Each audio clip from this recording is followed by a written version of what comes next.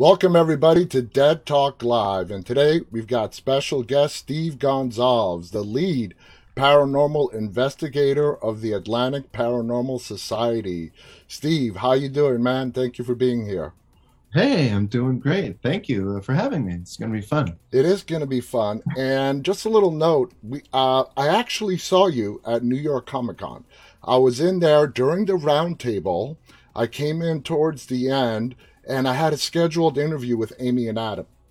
I Okay. wanted to say hello, but you guys were pretty busy. So I'm really grateful that I get this opportunity to actually talk to you this time. So a big thank you for coming on today.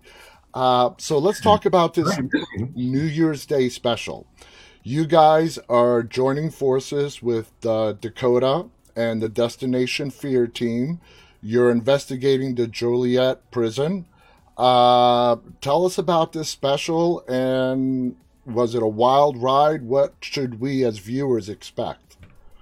It was actually, that's a good way to put it, a wild ride. It was. It was actually a lot of fun. All three of those guys, Alex and Tanner and Dakota. Unfortunately, Chelsea wasn't there with us, but having those guys there, they really bring a whole different energy and sort of a different technique and style. Obviously, they're more let's see what we can do just to get an interaction, and hopefully that interaction is big enough to give us a bit of a fright, and that's a fun and great way to investigate. Different than our style, but having us together really worked awesome. I feel like just the way that they were communicating and really trying to draw something out helped quite a bit. There was a time when Alex was asking for something to come closer to him, and sure enough, you can hear these boot footprint sounds, or not footprints, I guess, but like Yeah, running sounds, and you can hear the sound of like boots hitting the metal stairs, and it really quite scared him, And Dakota and I were chasing around what we think was most likely an inmate. Really, there was some strong call and response happening, and the call and response and everything, you have to make sure that you are dealing with patterns. If it just happens once, twice, maybe, but two is a coincidence, three is a pattern. So we try to recognize that before we really considered a possible experience, and we were seeing those patterns all over that place, and it was really fun. that's very interesting. Now, this episode, this special that's airing on New Year's Day on Discovery Plus, for everybody that wants to check it out, is also the kickoff to the new Ghost Hunter season. Is that accurate?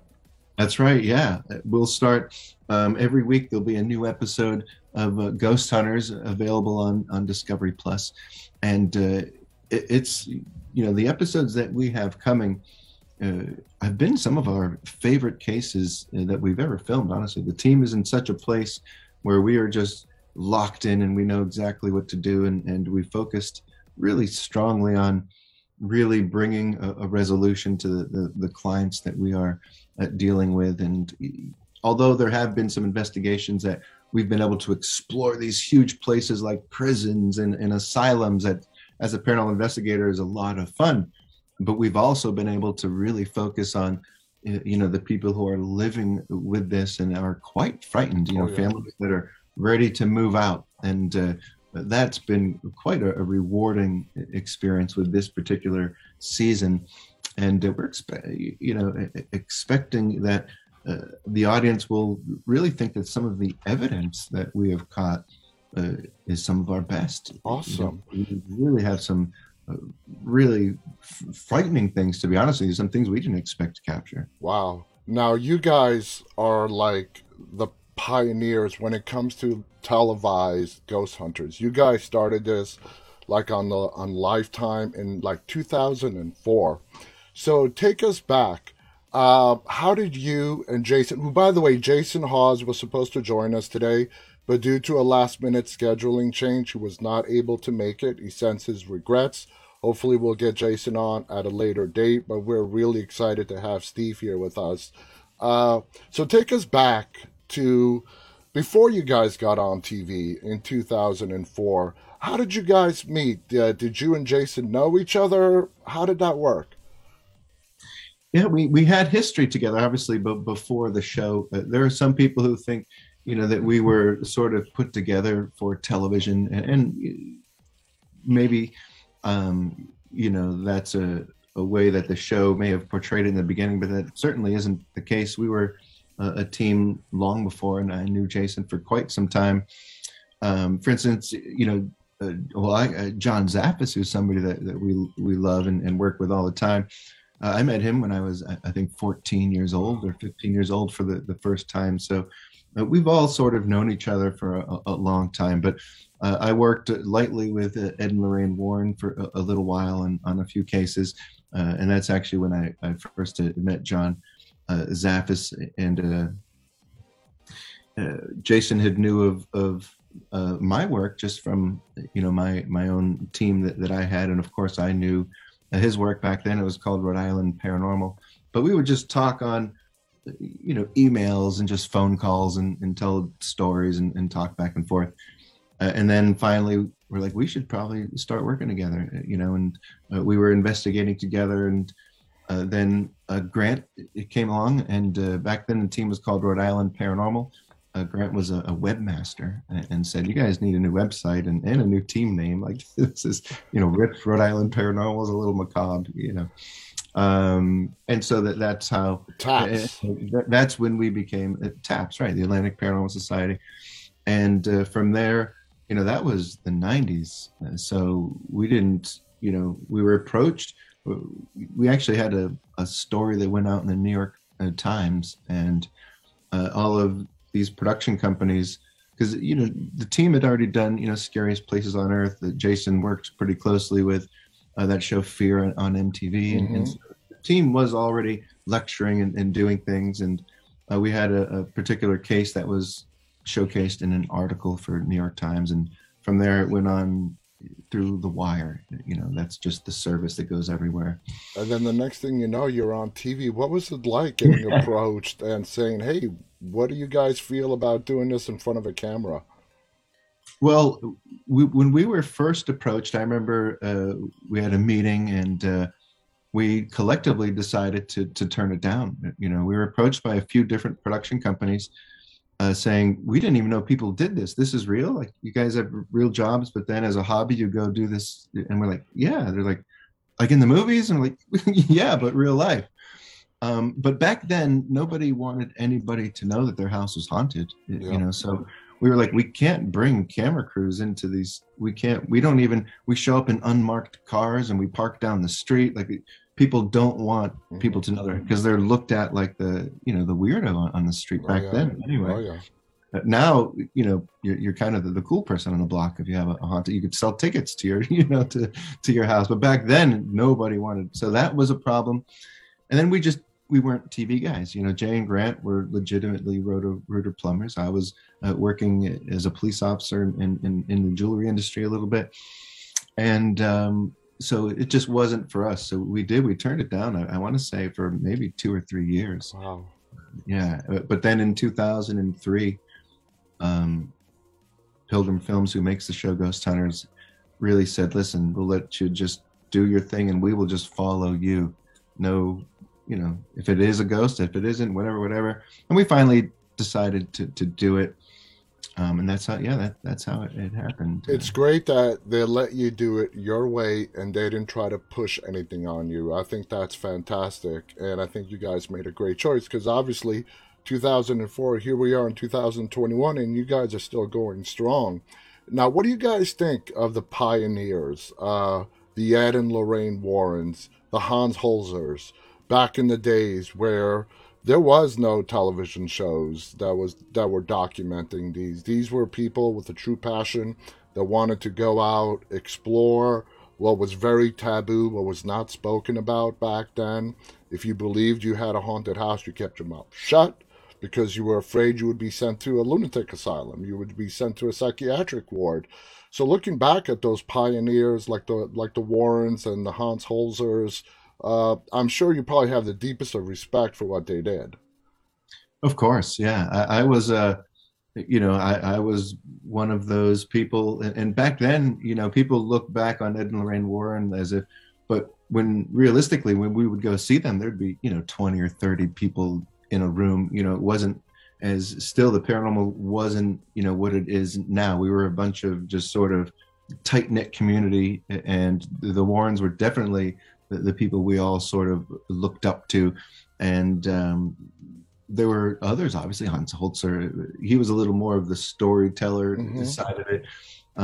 But of course, yeah, you have to pay homage to all of them. And one of my investigation techniques and styles that I think we all use in the field is something that Ed Warren always said, is that, you never know. You just got to wait. He would set up a lawn chair in Union Cemetery and wait for days, just hours on end. And as Lorraine would be like, "Get out of the graveyard." And Ed's like, "What do you mean? She hasn't shown up yet. The white lady's gonna come. I know it."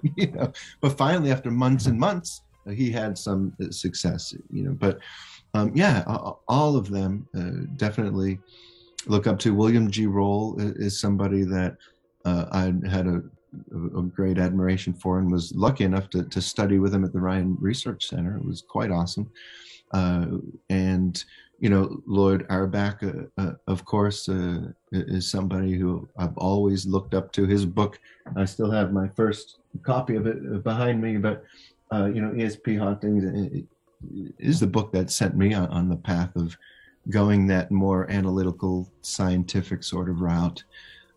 But yeah. Now, Adam Berry said something very interesting to me when I was interviewing him. He said, "We are on the frontier of a new science." Okay, so as a paranormal investigator who's been doing this for a very, very long time, I'm a true believer of the paranormal. Now, do you feel when it comes to evidence, we, and meaning you guys, have gotten all there is to get? You're going to continue getting those EVPs. You're going to continue getting the knocks, the bangs, the footsteps.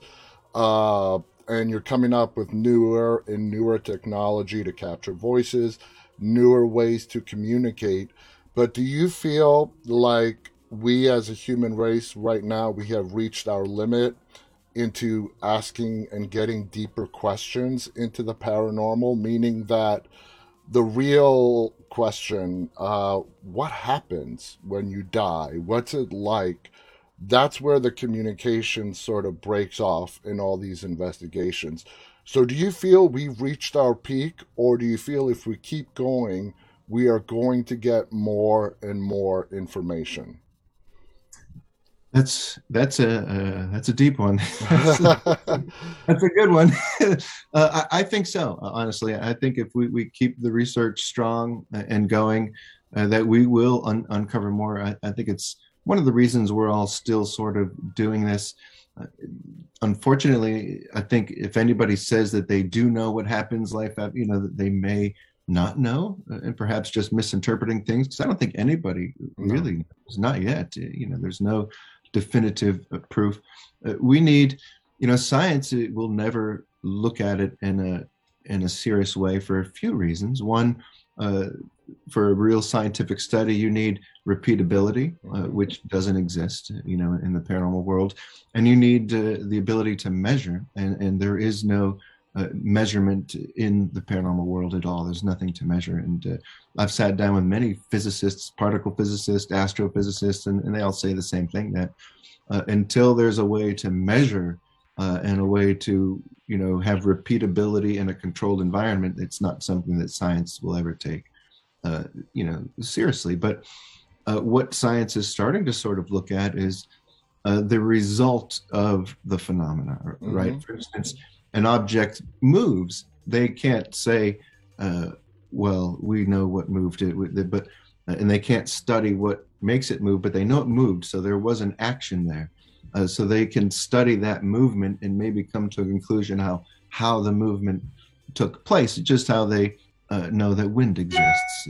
You'll see, you can't see wind with your eyes. You can't, it's not anything that they can measure anything, but they can see its effect. They can see that the tree and the leaves are shaking. They know that it exists not through the wind itself and the air movement, but through the result of what it's doing. Have you spoken to any scientists that have acknowledged, hey, okay, this is poltergeist activity. This is unexplainable. I don't know why that dish flew out of the kitchen cupboard and landed 20 feet away. There's no. Have you met any scientists that are willing to at least admit, hey, I just don't know? Yeah, yeah. I have excuse me, I have talked to a few. Dr. Michael Dennin is one that I've spoken with who does scratch his head on a few of the things, but to him, he still thinks there is a natural cause to it, and the paranormal is natural. Yeah.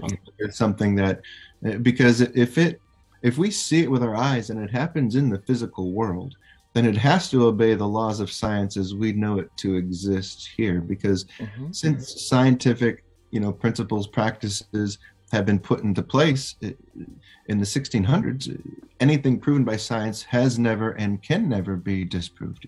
So once that has all been established, we know that everything we've proved in terms of science up until this point is to be fact. So if we're seeing these things with our eyes and hearing them with our ears, they have to obey our rules here. And if they don't, the only way to explain that is perhaps interdimensional, and that's in science.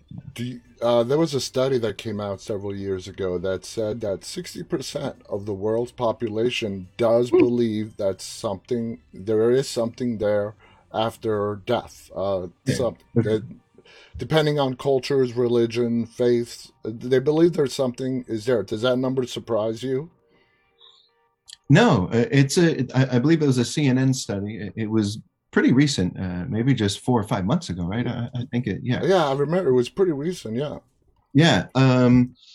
It doesn't surprise me. I think most people are in a place that they think that there is something else happening out there. Enough people have had experiences that they know, can't be explained by just something naturally occurring in the physical world here. Does that mean a ghost? Maybe not necessarily, but can ghost be used as an umbrella term as anything that, happened to you throughout your life that you can't quite explain? Probably, so it could encompass a lot of different experiences and not just a ghost, a sound that somebody can't explain, a door closing that maybe they couldn't explain and they say it's a ghost, but maybe they didn't try to look a little deeper. So the number may not be that accurate, but I think most people do believe. I hear stories from people every day, no matter where I am, whether it's a Starbucks, a Walmart, or a signing with where people are telling us these stories all day. They exist, and it's more people than not, I would say.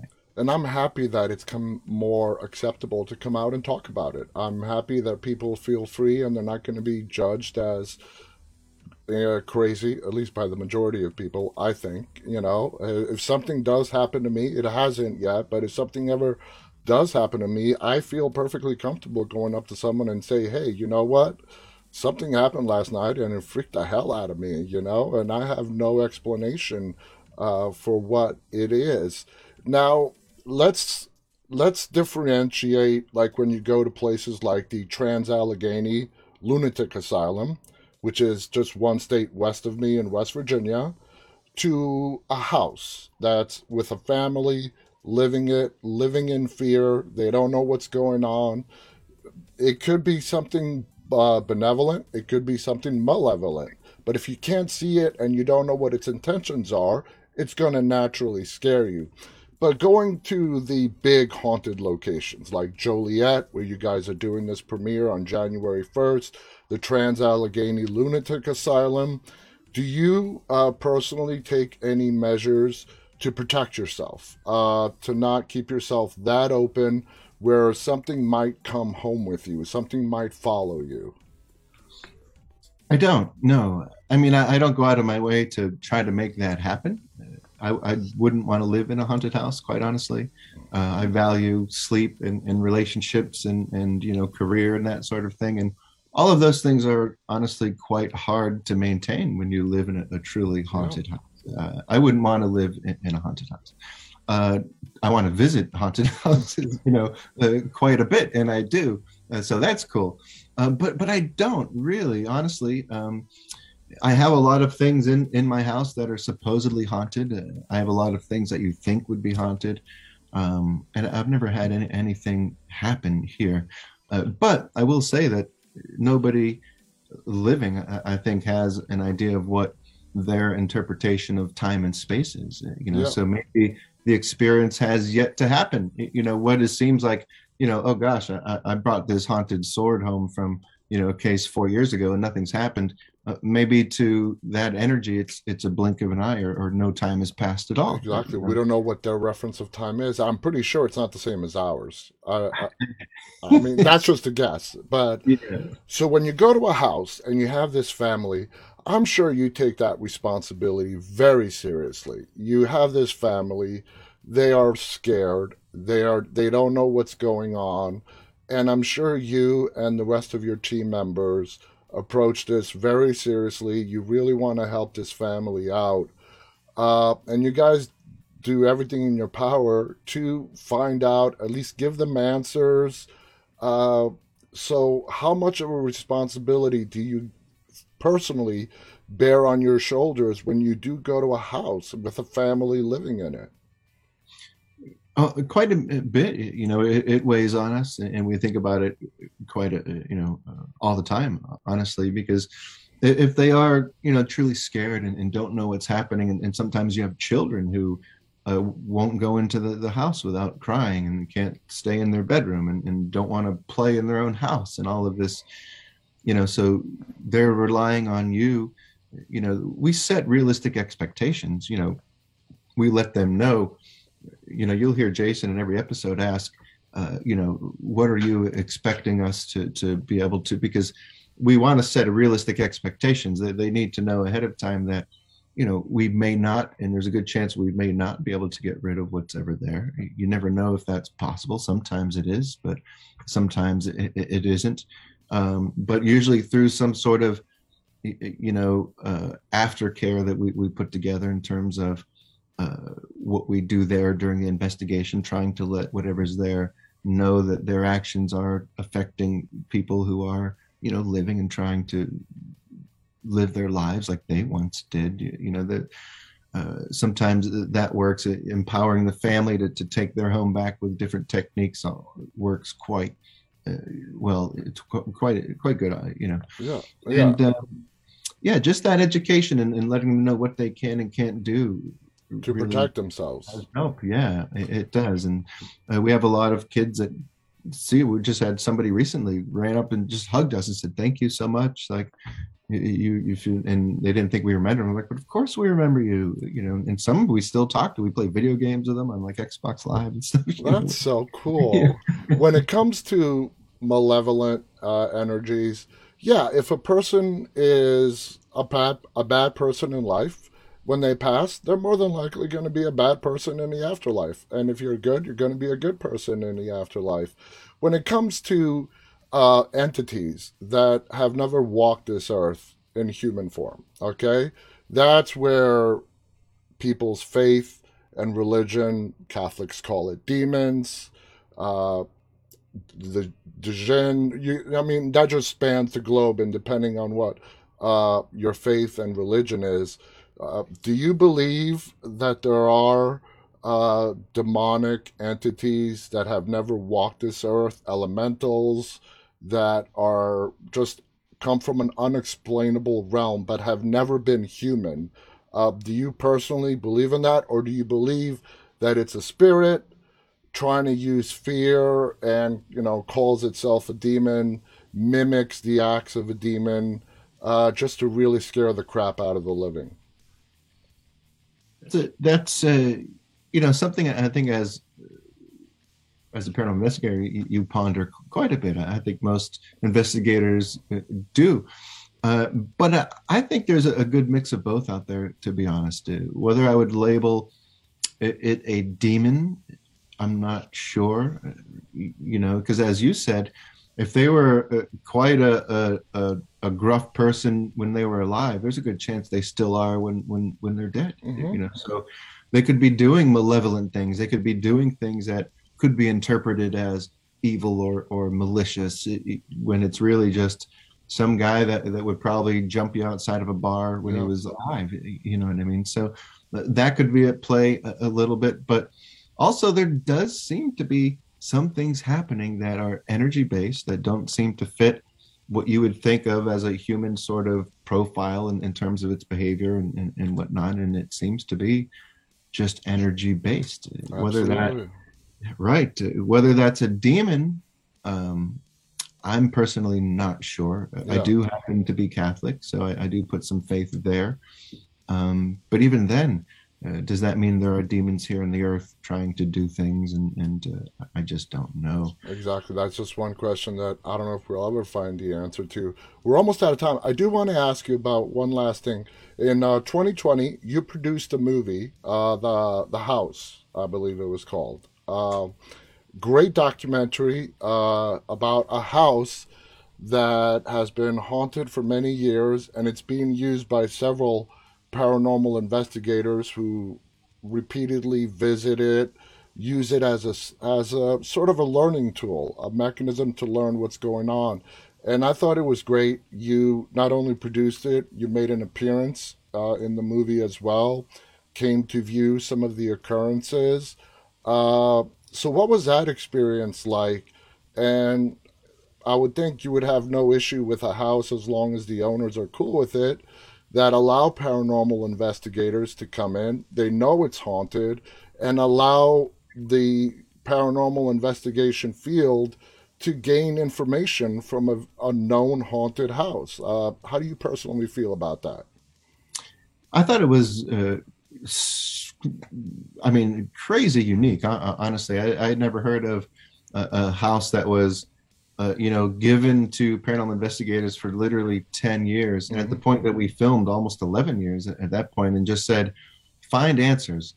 I can't live here, but I don't want to sell the house because if I sell it, I'll never get the answers. So if it happens to me again, I'm going to be terrified in life no matter what. So she actually lives in Yeah. a different place and doesn't live in this Hmm. beautiful home. She'll visit it during the day every once in a while, but that's about it. And I just knowing that, and when I met Alice, just seeing how things worked, or not, but how things worked in that small town and how they sort of looked at her and perceived, and the stigma attached to her for what she's going through. I thought it was really unique and a pretty cool opportunity to tell a story about that. It's a great documentary. For anybody who wants to watch it, it's called The House. The Uh, house in between, the house in The between. House in Between. Check it out. It's a Thank great, you. great, great show. Movie.